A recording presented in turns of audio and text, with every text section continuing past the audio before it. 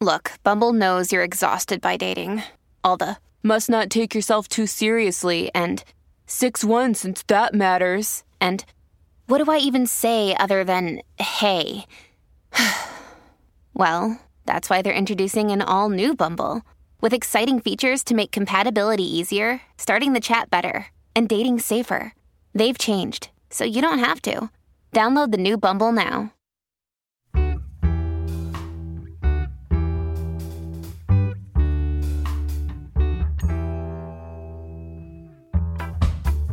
Hello and welcome to another episode of But Why. The podcast is all about digging into big questions and tricky topics via honest conversations. This week we're going to be looking at humanness. Today's guest is seriously smart. Research tells me she has a bachelor's degree in psychology, a master's in neuroscience and a doctorate in clinical psychology. Say what? As well as that, she has just written a Sunday Times best-selling book, A Manual for Being Human. So without further ado, Dr. Sophie Mort, what an intro, hey? Look how clever you are. Well, yeah, I'd like you to come with me everywhere and introduce me to everyone that I walk into. Thank you. It's really remarkable. Sometimes I think we all need to just sit back and go, oh wow, yeah, I've been quite busy and I've achieved a lot. Yes, I agree. It's amazing. It's really amazing. But I've got three, actually in the context of that intro, not very important questions, but I believe them to be important. How are you really? What is your star sign and what is your favourite biscuit? Oh my word, I love this. How am I really? You have a book that's not been long out in the world, and I'm only a few weeks ahead of you, and I would say, how am I really? I am a real mixed bag of emotions. I realised actually, perhaps only in the last 2 weeks, that I've been running purely on adrenaline. Yes, for so long.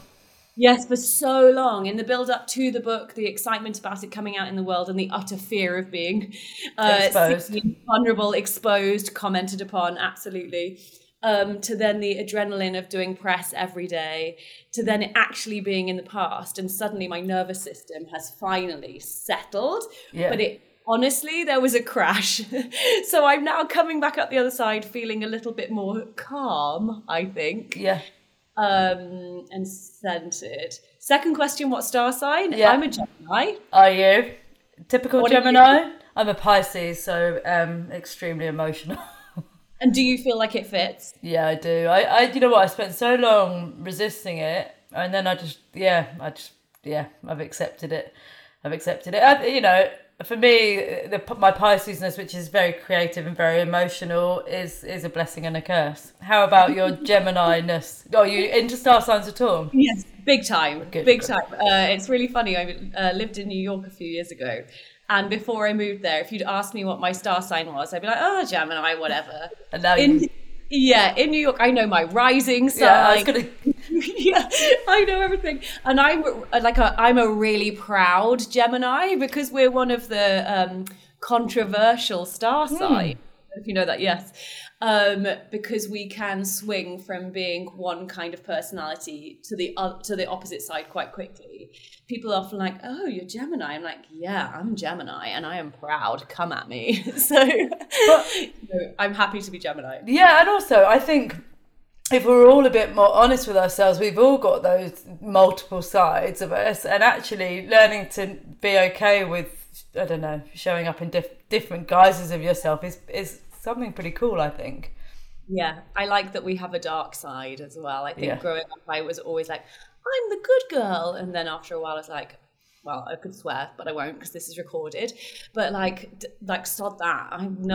I want to be all the different aspects of myself I can be. And some of that is quite dark. Exactly that. I think that's a bit the same with me in the resistance of my Piscesness, the emotional side. I kind of thought everyone was like this. And then when you realise that you're not, you're like, okay, well, this is the way I am. As I say, it's a blessing and a curse. And also your favourite biscuit. This is a very important question. Oh, this is a very important question. I don't know the answer to this question. So I'm going to go straight just with a chocolate digestive or chocolate hobnob. There you go. She's got it. Yeah. She got it. I mean, they're really good dunkers. They're really good for dunking in tea. They're an exceptional biscuit. There's no two ways about it. I think it's a question that doesn't need overthinking. Whatever comes to you is your true being. Well, the thing is, there was this biscuit in my childhood called a Boaster. Did you ever have one? Yes, chocolate covered, like a small bar, more on a penguin kind of size. Really delicious. And I don't know so my initial impulse was to say that, but I don't know if they exist anymore. It's a very good question. Chocolate hobnob. We'll throw that out to some research as soon as we get off this to find out. It was a Boaster a bar, or was it a chunky biscuit? It was a chunky biscuit. Yeah, but I feel like actually, I mean, I'm not going to spend the podcast talking about Boasters, but that was quite unique at the time. Now, actually, that's almost like a subcategory, isn't it? Yeah, it was a bougie biscuit. It was a bougie biscuit before everyone was doing that. Well, I'm really distracted by that.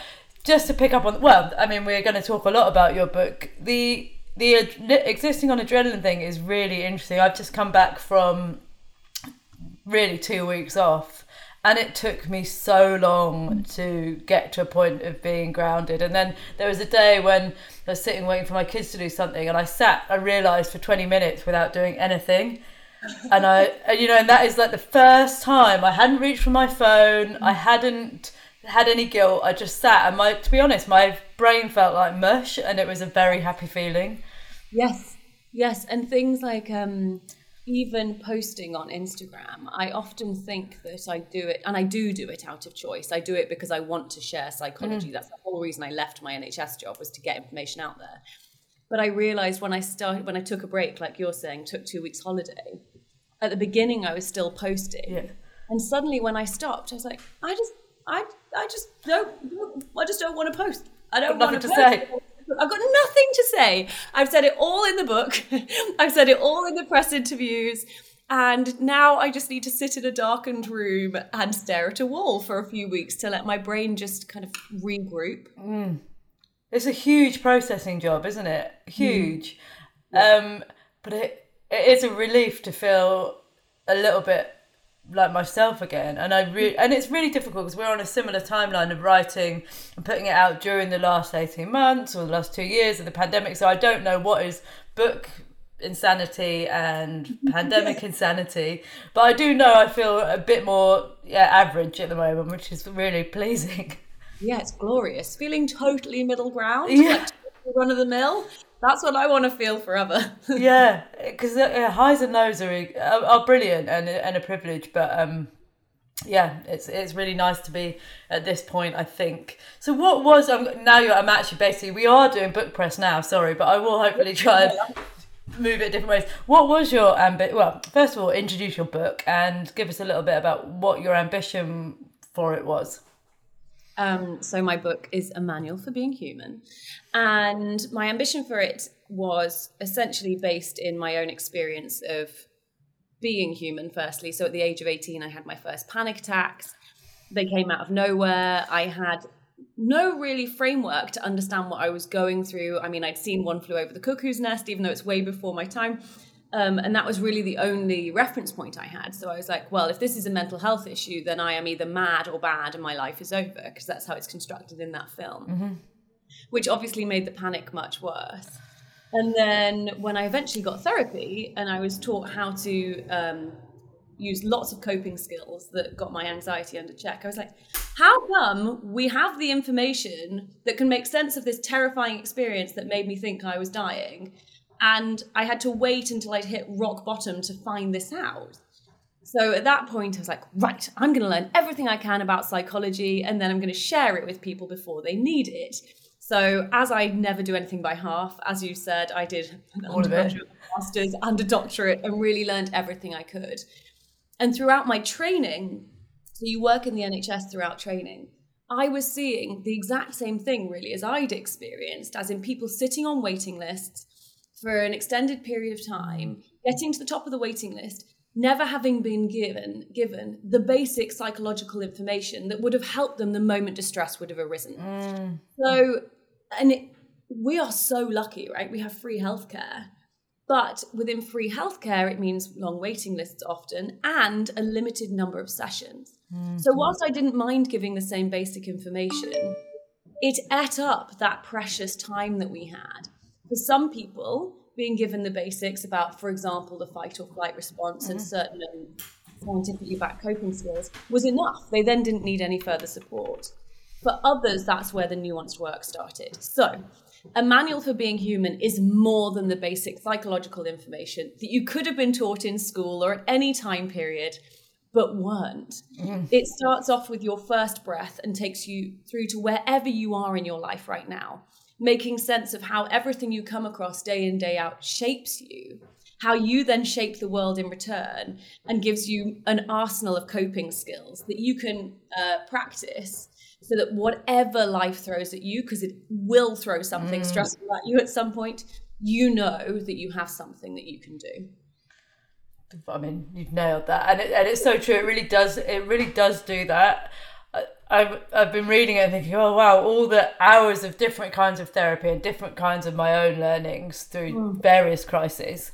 As you say, you know, the first panic attacks, late 20s breakdowns, etc., or Saturn returns if you're into astrology, etc., etc. It is all in there, and I think, it's so readable and approachable, but you managed to boil down some what I know to be quite complex things. But I love the structure that you follow, and it's what I'm going to follow now in interviewing you, which is the how you got there. And I'm just going to pull out a little bit from each section because they're the bits that spoke to me. So again, these are the kind of cores for what I know of psychology, which is attachment styles, and then the relationships to your siblings and labels. Can you talk a bit more about those kind of areas? 100%. So essentially, it's so fascinating, really, how humans evolve. We often, and I think we really used to believe this, that your DNA, your genetics kind of dictated who you were going to become. And whilst that is partially true, babies come into the world when their brains are only really a third fully developed. So it means your DNA is the blueprints and the structure which is going to build who you are. But much like an architect would build a house and adapt the house based on the terrain it is being built in, your DNA, yes, acts as the blueprint, but you evolve depending on the environment that you grow up in. So attachment essentially just means the bond you have with your primary caregivers. And those earliest relationships shape not only the relationships you're going to have in life, but they literally shape the way that your brain develops. It's so fascinating how we are each shaped by everything we live through day in, day out, but particularly those early years.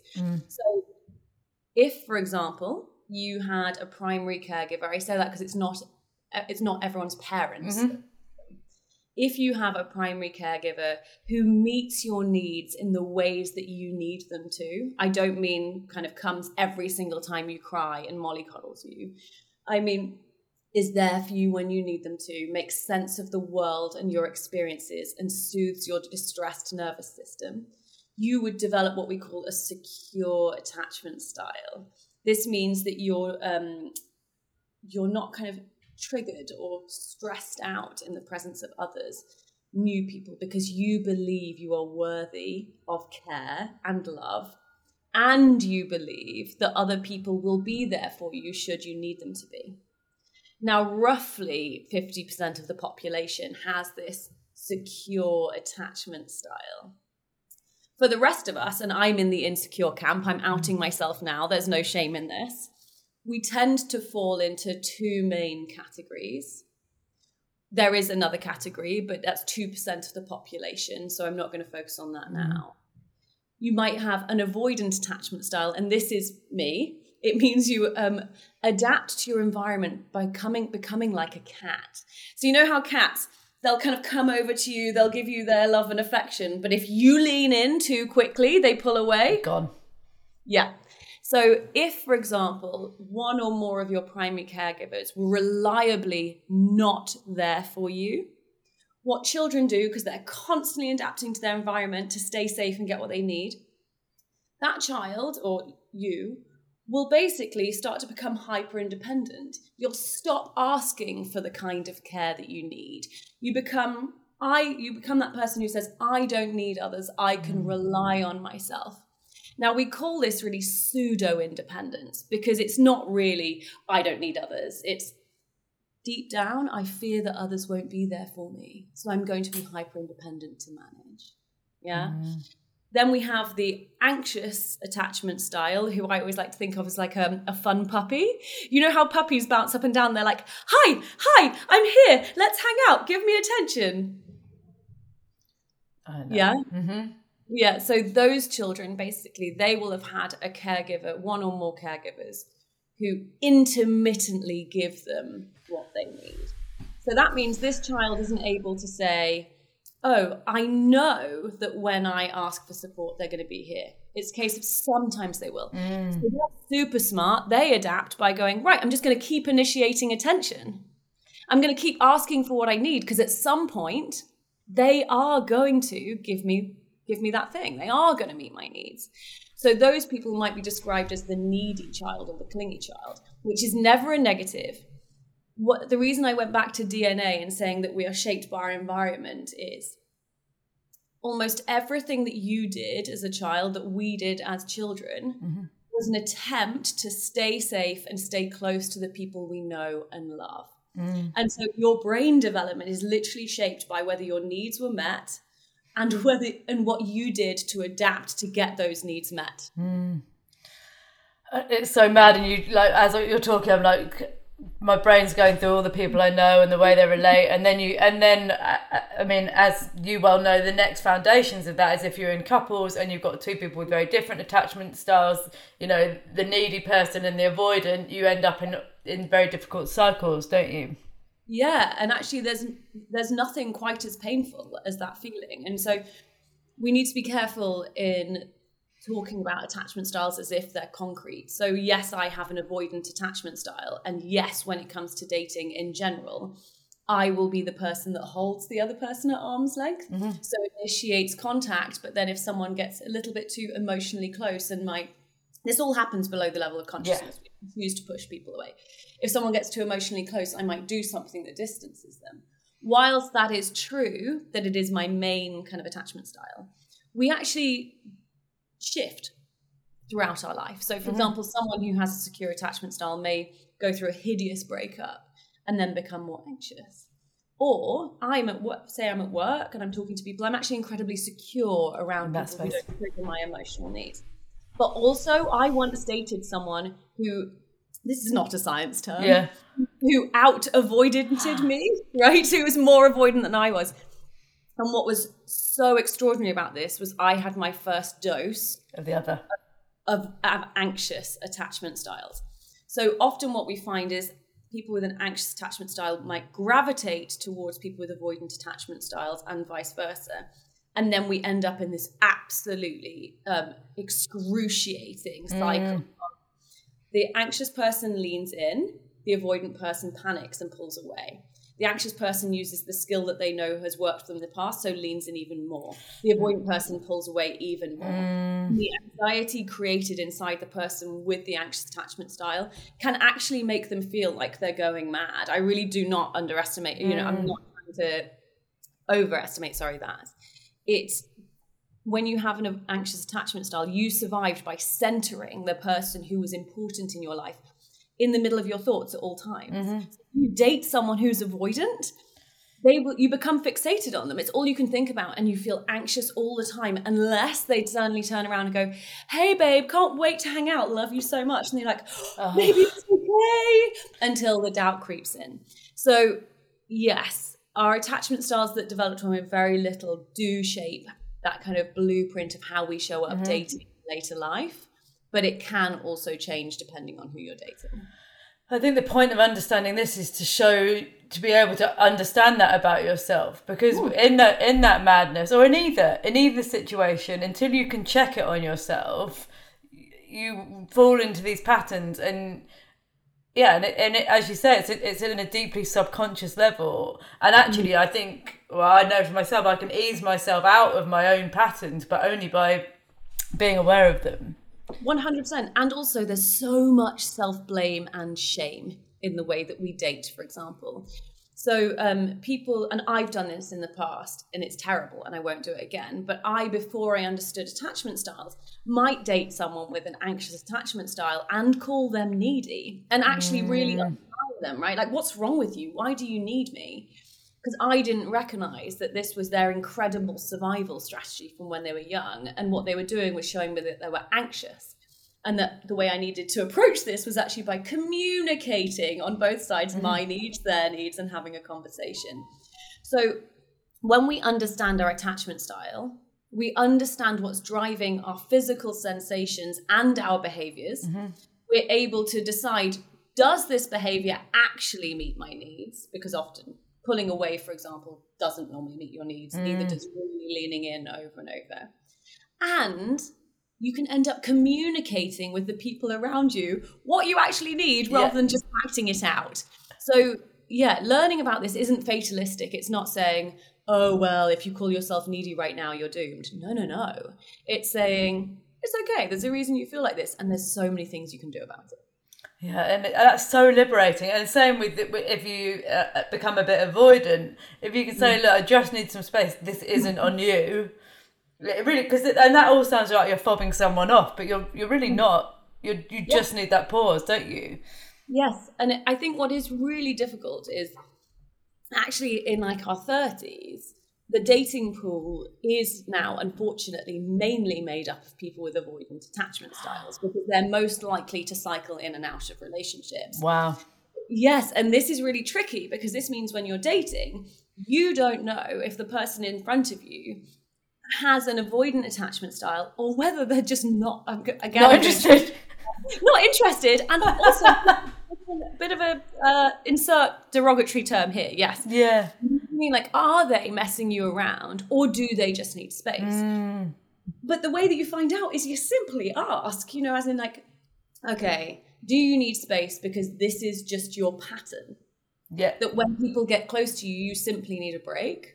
Or is this something else? And if someone says, no, I really like you, this is just my pattern, take them at face value, give them that space in the first time. If they keep pushing you away and you've communicated what you need, then that's probably the time to leave.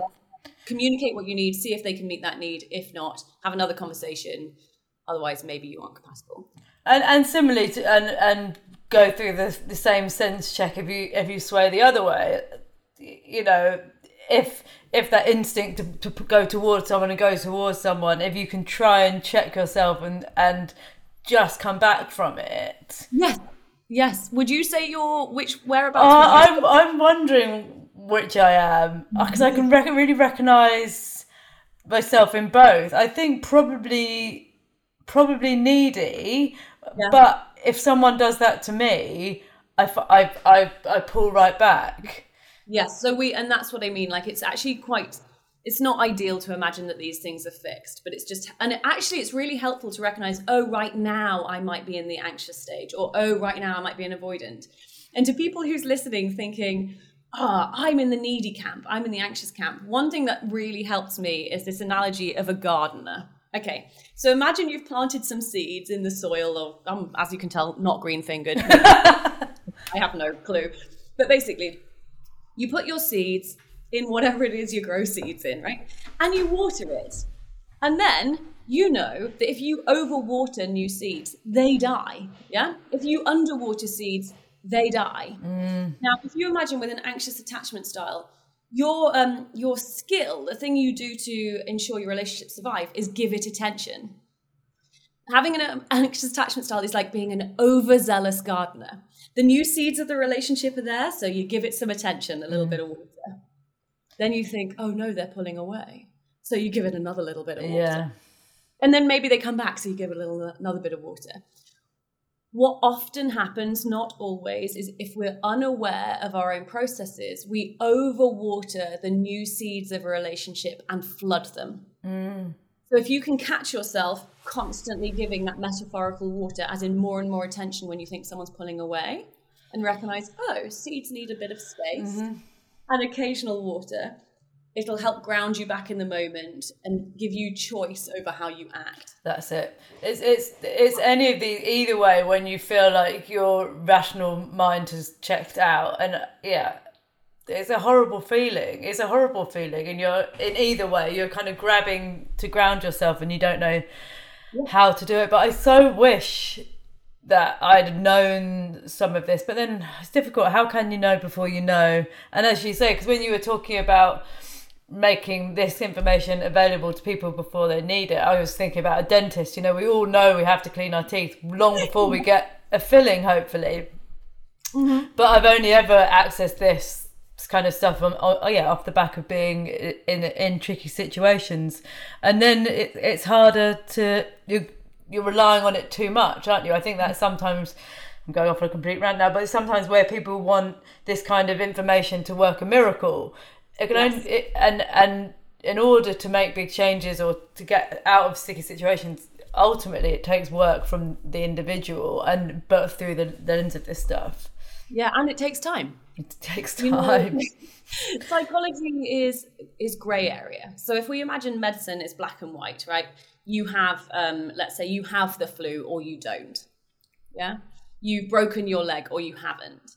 In psychology, it's like, oh, there might be a little bit of attachment style playing up, or it might be that you have a memory of being cheated on that's getting in the way of how you feel in your relationship. Mm-hmm. This is why therapy is different to reading an Instagram post. You need someone who understands the nuance of your lived experience to make sense of how you feel. Mm-hmm. So psychology is in this grey area. It's not an exact science until you know what exactly pertains to you. So that's the first thing, is I think people often access psychology when they're really struggling. Yeah. They're already anxious, so it's hard to take on new information. Then, because they're getting a lot of information in bite-sized chunks that isn't nuanced, mm-hmm. they're trying to almost put a square peg in a round hole. This must work for me, and it must work all the time. And then finally, our brain doesn't like to change. It just doesn't, right? If it's kept you alive for 20, 30, 40, 50 years by doing one thing or a few things, such as, I don't know, pushing people away in relationships or avoiding the things that make you feel anxious, mm-hmm. when you try and do something new, your brain's like, oh, hell no. I've kept you alive for decades doing this. And you're going to try this new statistic or this new exercise that someone else has told you about. No way, mate. No. So it resists your new ways of being. So it really is about finding one or two new pieces of information around psychology, seeing if it fits for you, if it resonates for you, mm-hmm. and then putting it into practice over a long period of time. It's so true. And you're the first person I've really heard talk about that, because in your next section, which is what keeps you here, and I've just picked out a few that sung to me. So this ends up being like a private therapy session, but that's the ones that really resonated with me was shame versus guilt, control and addiction. And you know, they might sound quite broad, but they're all the little bits that make up who you are. And so if we take the attachment theory and then we look at addiction, and I am 2 years without drinking, and you know what kind of recovery that is subject to conversation, but I think it's interesting if you add substances into dating. That's all I could think. I kept on thinking of the drunk young Clemmy, and you pour a load of booze onto me, and I go to the extreme version of my attachment style, basically booty calling, drunk dialing anyone I've ever met. And these are why it becomes so complicated, because you layer in these parts of it, don't you?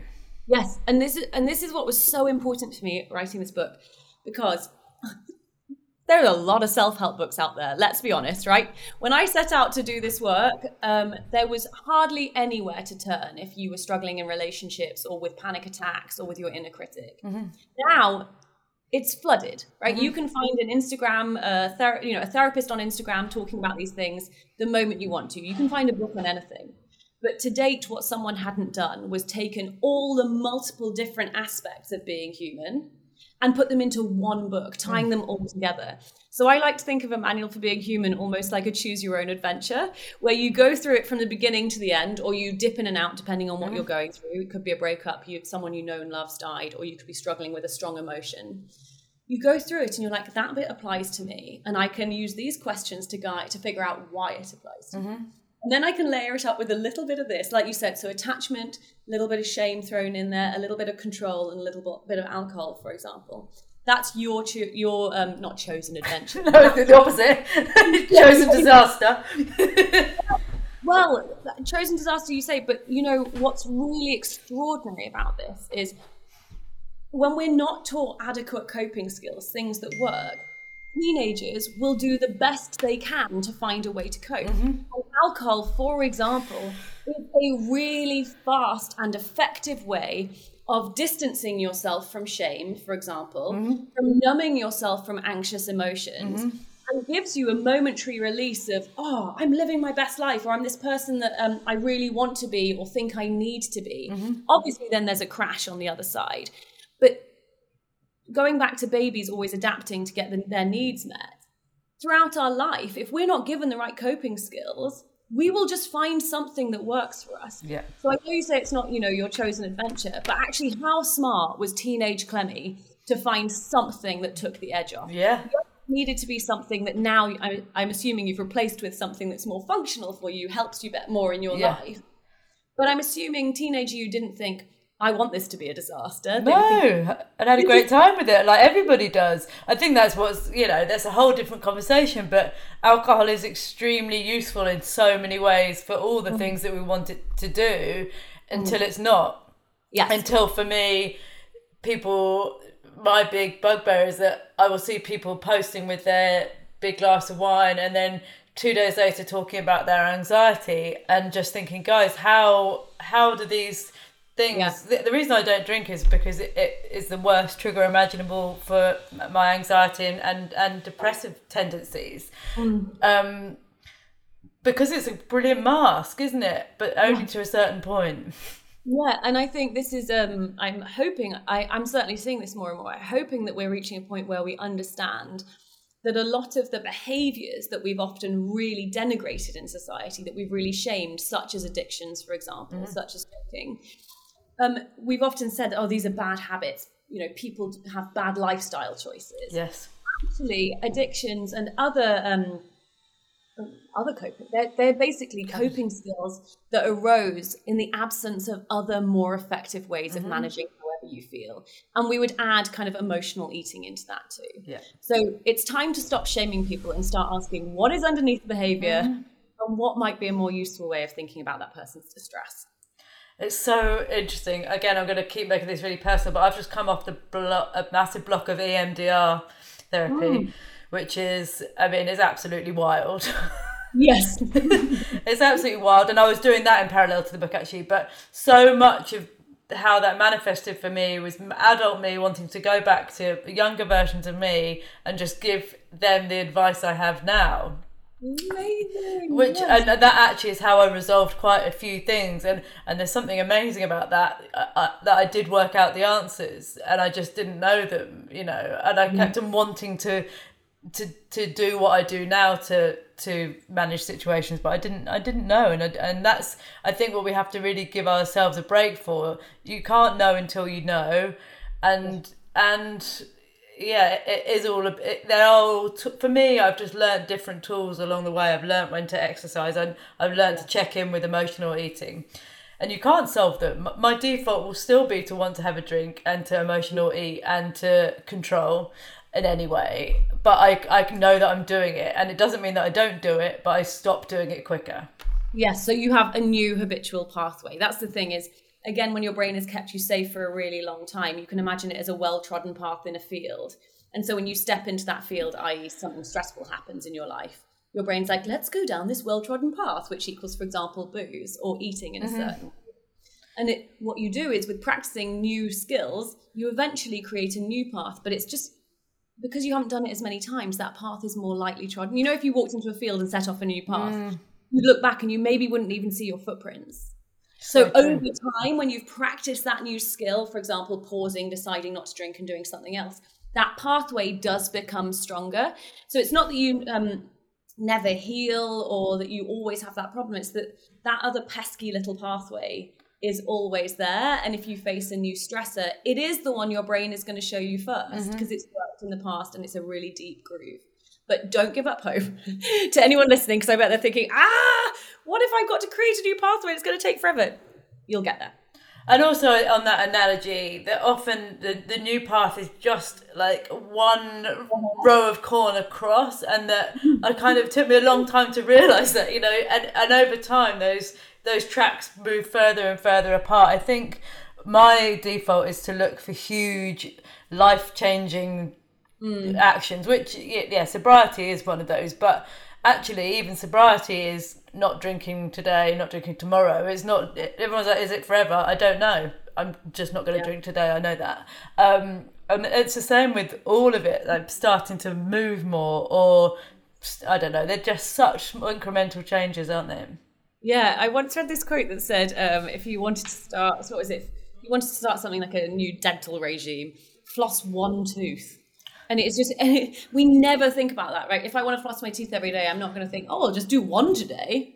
But the reality is, if you just do one, the next day you'll be like, oh, I have time to just do one. And the next day I have time to just do one. Whereas, and I see this in my clinic all the time, you'll give someone something, a new skill, let's say journaling, for example. It's the thing that people never go away and do. So I'm giving you as an example. they might on the first day be really excited about it. Yeah, right? Stick it. They've got so much to say. Yeah, they get really stuck in. Maybe they'll end up even doing 45 minutes. Then the next day, they're maybe still quite excited because the day one felt good. So they really get stuck in and maybe do 45 minutes. Now, I've only told them, suggested, do 5 or 10. The next day, they're like, well, I don't have 45 minutes. So I'll have to do it tomorrow. And the next day, well, the habit is broken. Yeah. So if you can honestly do less than you imagine, you're talking about putting one foot in front of the other, right? I wake up and I know that, am I going to drink today? No, I'm not going to drink today. That is far more manageable than saying, when you had your last drink, because I've worked with people, this is the last drink I'm ever going to have, which puts a lot of pressure on you and makes it much more likely that you're going to start drinking again. So everything is choose the smallest act, start it today and build from there. Yeah, and also if you don't do it tomorrow, doesn't mean you shouldn't do it the day after. That's and if you've got a kind of addictive personalities or obsessive personalities, whatever, then it's really easy for me to do the all or nothing approach. But actually, a little bit, fairly often, is a really good start. Yeah, there's this great drawing of a ladder, and I'm going to just try and describe the picture. Go for it. But there's 2 ladders next to each other, and the first ladder has the first rung of the ladder is really high up, and the ladder rungs are really far apart. And then the ladder next to it has lots of rungs really close to each other. So imagine steps really close to each other. Now, most of us, when we try to tackle any new habit, we go for that first ladder, right? We want to do the big step on the first day, big leap on the next day, and keep leaping. And in the image, they have someone trying to reach up to that first rung of the ladder, not able even to reach that first rung. On the second ladder, which is what few of us ever think about, where there's loads and loads of steps, so it's probably 100 steps compared to 20, the person is just easily walking up the steps. Chipping away. Yes, it will take you longer, but you're much more likely to get there and stick than if you do big leaps that actually might be too much for you at the time. But I guess this ladder's a good pun. Ladder's back to that thing is if we are leaning on these when we're in desperate times, when you're just like, I desperately need a big change in my life for X, Y, and Z. That's how we end up there. But even in those big life crisis moments, it's so often something really small that can make all the difference. I often, when I'm in a patch of deep anxiety where it feels like the world is ending, I really try and work out what the one thing is that has tipped it. And sometimes it can be that I've got a meeting in that's a little bit too early in the morning, you know, it's at 9, and if it was at 10 and I had a chance to check over my notes, it wouldn't feel so dramatic. And it's catastrophizing, I suppose, is what it is. As a fellow anxiety sufferer, I really understand. But also, one really tiny thing that really helps a lot of people, including myself, when anxiety is really high, is thinking, what is the smallest part of what I'm doing right now? So, for example, when I was writing the book, because I was writing in a pandemic and I had 2 full-time jobs at the same time and was really overwhelmed, there were points where my anxiety was quite high. And at the beginning of the day, I'd be thinking, oh my God, I've got to write this whole book. Yeah. And then when I thought, what's the smallest part of what I'm doing right now? I'd be like, I'm sitting at a desk in front of a computer typing. And I was like, I can do that. Those are things I can do. Yeah. And I can write a sentence and then I'll write another sentence. Yes, exactly. Or I'd go for when my anxiety was really high, I'd go for a walk and be like, this is meant to be refreshing. This is my exercise. This is when my brain's meant to reset. Exactly. So much pressure. And I think, I relate. what I'm doing right now. And I'm ruining it. Yeah, I'm ruining it. But exactly. Then you beat yourself up. But I'd be like, oh, I'm just placing my feet on the floor, walking around the block. I can do that.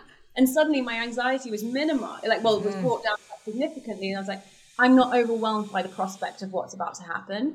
I'm just focusing on the smallest thing in front of me right now. So the changes that we often need to make in our life can be very, very small, and incrementally you will get to the bigger ones. Yeah, that is, I think, that is the biggest thing that you can take away from all of this. And also, I think people forget to say, it's this duality of it's really small, but it's not easy. It's not easy, but it shouldn't be easy. As you said, our brains always want to bounce back. You know, I've gave up smoking a long time ago, 15 years ago. I still will sometimes just walk past someone and be like, oh, I love a fag. I don't smoke. I haven't smoked for years, but my brain when I started smoking as a teenager, it was probably very malleable and that made a big impression. But you still have to make the choice over and over and over and over again, don't you? And go against the path of least resistance. Yeah, and I think this is a real issue with psychology, is people often hear some of the coping skills, some of the suggested tools to manage. And because they sound so simple, like, for example, people might think, choosing not to drink each day sounds really simple. But actually, if you've lived it, it's not. No. Yeah. But when you hear the suggestion, or you almost laugh it off, like, my problems are too big to be solved by such a simple idea. And there's a real problem here, because it means people don't try the little things, the things that we know incrementally work. So some psychology sounds simple, sounds basic. I promise you it isn't when you live it. So please don't underestimate the tools that people do suggest to you if you are struggling. Yeah, it's so true. I mean, I sound like someone who's done every bit of therapy, but that's because I've done a lot of it. I did a patch of CBT. I did a block of CBT after a really low period of anxiety. I spent the whole time throughout all the sessions going, this isn't working. Yes. Why am I doing this? This isn't working. What a pointless exercise. I'm going to do it because I'm a good girl. I'm a people pleaser. Yes. And then at the end, I was like, all right, that's worked. Yes, exactly that. I can't believe you're telling me to breathe. I breathe all the time. It's definitely not going to work. And that you practice a breathing exercise day in, day out, which if your anxiety is really bad, you often do end up doing. Yeah. I had my breathing exercises in my ears 24/7 when my panic was bad as an 18-year-old. And then suddenly one day I was like, I seem to have breathed my way through a panic attack.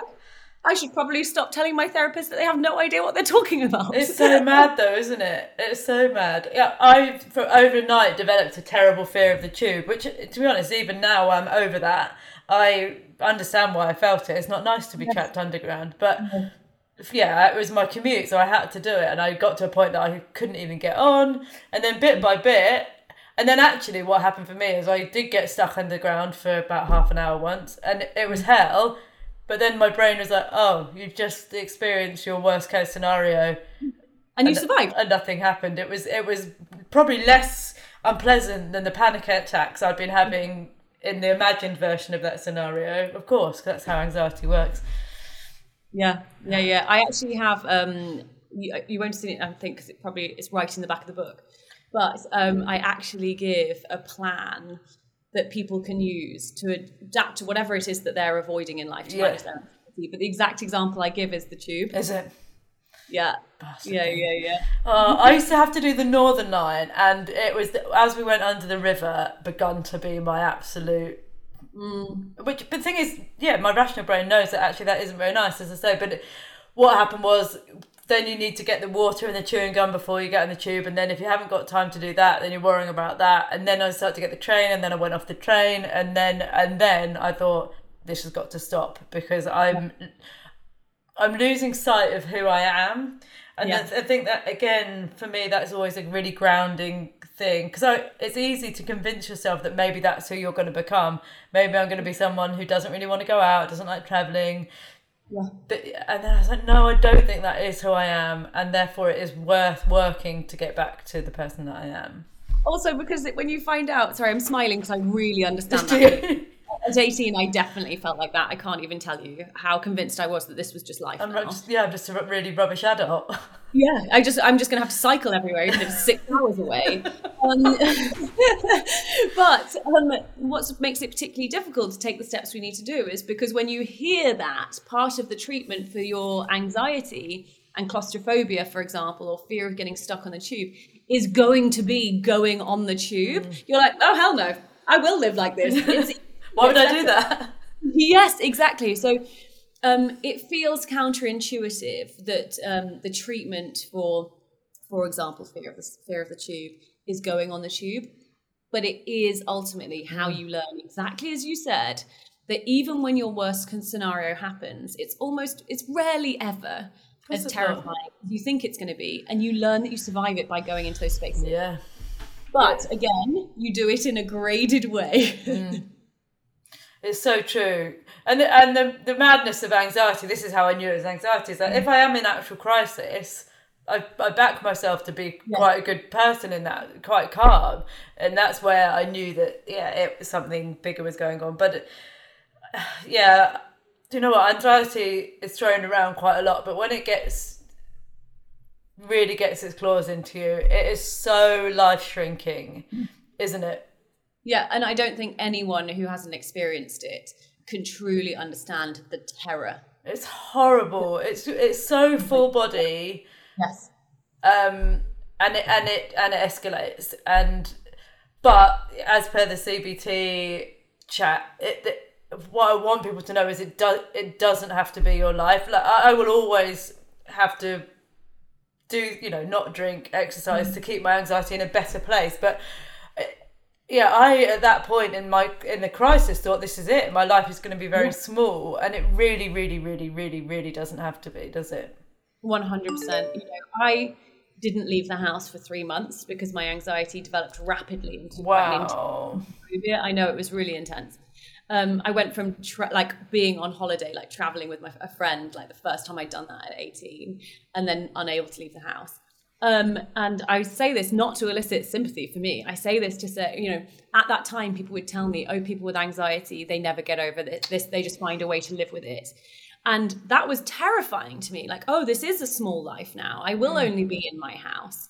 And at 18 at my parents' house, like, this is just what's going to happen.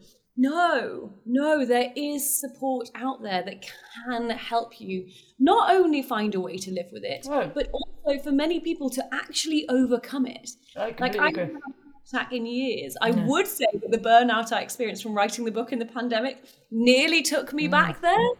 But again, I started doing all the things I know work. I was doing breathing exercises. I listened to rain sounds. I had ice cold showers when the anxiety hit, right? To do this too. Well, there's some tracks on the Calm app that I actually would struggle to listen to now. That's not associated with stress? Yeah, because I just listen to them like in a really plug into my ear kind of unhealthy way. But also I think the difference is, and I'm again speaking for myself, I was aware that I was pushing myself quite close. I can only compare it to what I imagine doing extreme sport is. I knew I was skating close to the edge of my mental health, but I accepted that it probably wouldn't, that I hoped it wouldn't be forever. I think it probably, went on for longer than I thought. I hear I think that's a really important message. It's quite it's very specific to anxiety, but please don't.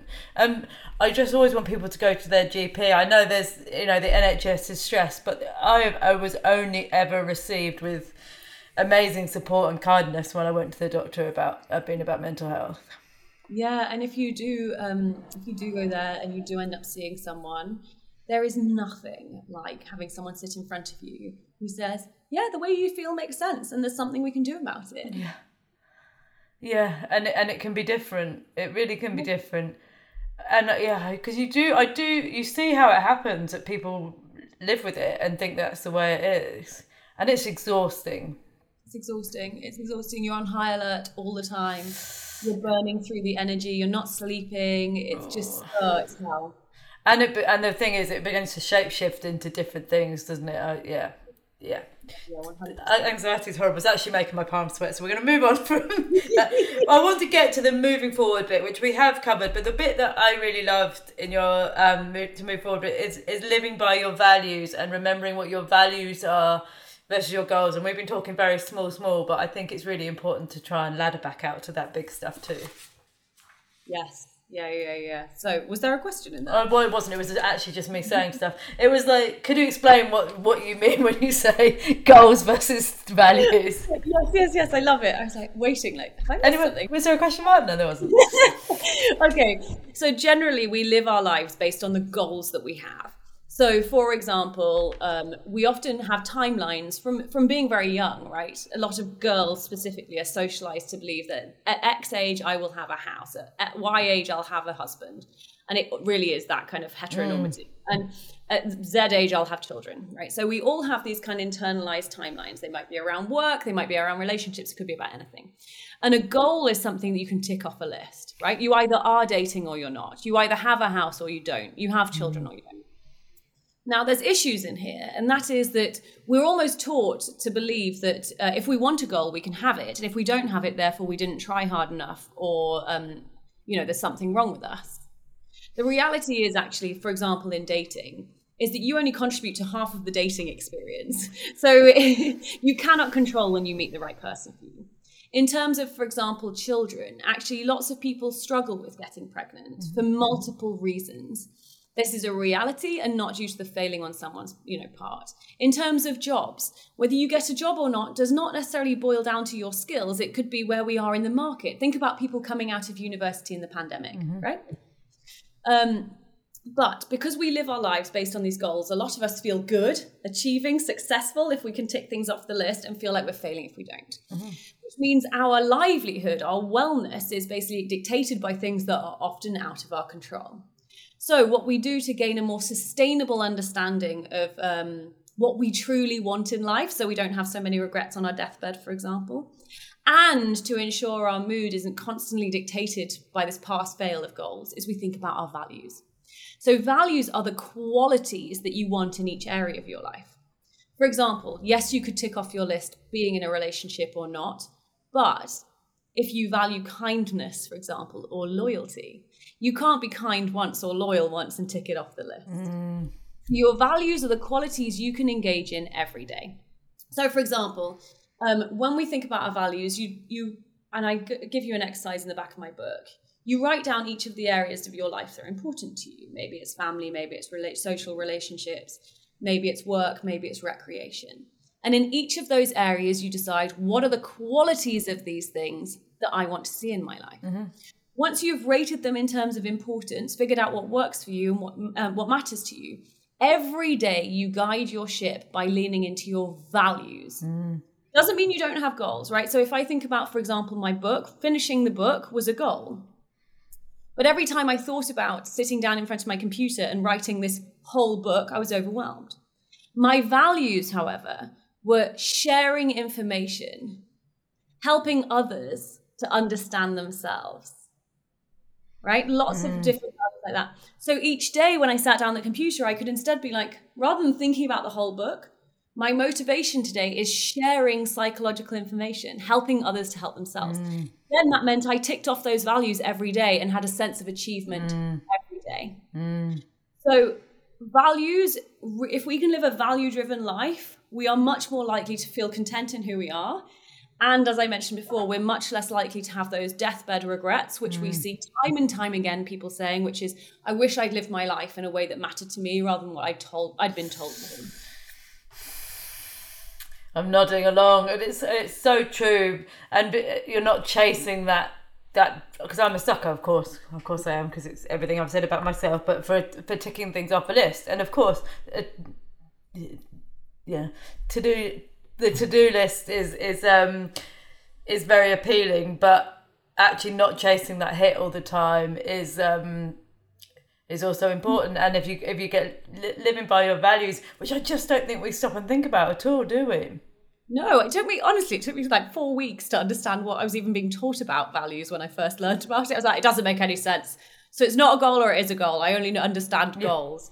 It doesn't just make us happier. It's more sustainable. You know, you and I right at the beginning of this chat talked about, yes, it's a privilege to have highs and lows in your life, but actually it's unsustainable swinging from ecstatic to miserable. Yeah. You know, if you want a good quality of life, you want to be closer to the middle bit, content, right? So values are one of the many ways that we reach that middle ground. Mm-hmm. She's done it. She's nailed it. And I'm also looking at the time, and just like you've condensed a book and years and years and years of education into a very insightful chat. Can I ask you 2 questions before you go? Quick ones. Oh, yeah. Number 1, where can people find you? And give one more good pitch for the book so that people can go and buy it. Okay, so you can find me on Instagram at @_DRSOPH, so @_ Dr. Soph. I always joke that there is another Dr. Soph who has a private account who I think must hate me because they get tagged in so many things. So @_ Dr. Soph. I have a website, drsoph.com as well. And in terms of the book, you know, the world is going to be a better place if we not only understand our psychology, but if we understand the psychology of others and feel able to lean in when they're distressed. So please buy A Manual for Being Human. It will make the world a better place, and you can buy it wherever you buy your books. There you go. She's nailed that. And in an ode to the theme of this podcast, if you could have an honest conversation with one person, who would it be and what would you say? Esther Perel. And I'd ask her what her relationships really are like. Nailed it. I would love to. I just really would like to just hang out with her. She's unbelievable, isn't she? She's amazing. Powerhouse. I want her to be my friend. Oh, I hope she's had slightly dysfunctional relations. Not hope, that's horrible. You know what I mean? Well, in a human way, you mean. Yeah, right? like reassuringly. Yes, exactly. Reassuringly complicated relationships is what I want to hear. We'll tell ourselves that anyway, so you don't need to bother. We know what Esther says. Thank you so much. It's been... such a joy, and I wish I'd read the whole book before I chat, but I've taken quite a lot of it on, and I think you and it are brilliant. And thank you again for holding my hand during publication. I thrust myself upon you. No, it was my absolute pleasure. I think we need more people who've been through the process showing up for the people who are going through the process next. This is really hard. I'm here for you. If you need to vent or jump up and down on the bed celebrating, I'm here for you. Yeah, which you did. I appreciate it a lot. Thank you. Thank you so much for having me on, and congratulations on your book. It's amazing. Well, that made me feel all the feelings. We did a real whistle-stop tour then, didn't we? Control, anxiety, addiction, attachment. What a smart person, but also what important information she's trying to put out in the world about understanding ourselves and all the layers that make us human, which on the one hand is really obvious, but on the other makes me go, whoa, no wonder we all end up in complicated places. I say that as someone who is not cruising towards their 40th birthday very well, but yeah, our families, our experiences, our attachment styles, the habits that we pick up, etc., they all make us who we are. And though I of course advocate for self-acceptance, I also am very, very passionate about not finding yourself stuck in a hole and thinking it's the only way through it. There are always options, especially if your mental health is patchy or if you've got habits that feel like they're overwhelming you. So please do seek support and do go follow Sophie, and of course go and buy her book.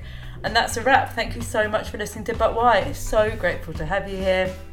I make the joke every time, but I can't believe that this is my job and I get to learn from these amazing people. Join me next week for more honest chats, and in the meantime, please rate, review, subscribe and tell your mates all about it.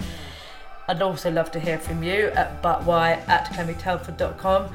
And right now I'm off to go and do a workout, because what I've learned at the back end of these podcasts, I get a massive adrenaline drop. And seeing as we've been talking about anxiety, if I don't try and put that somewhere, it will linger around as a horrible, anxious feeling for the rest of the day. So I'm going to go and sweat now. Wishing you a lovely day too. Goodbye.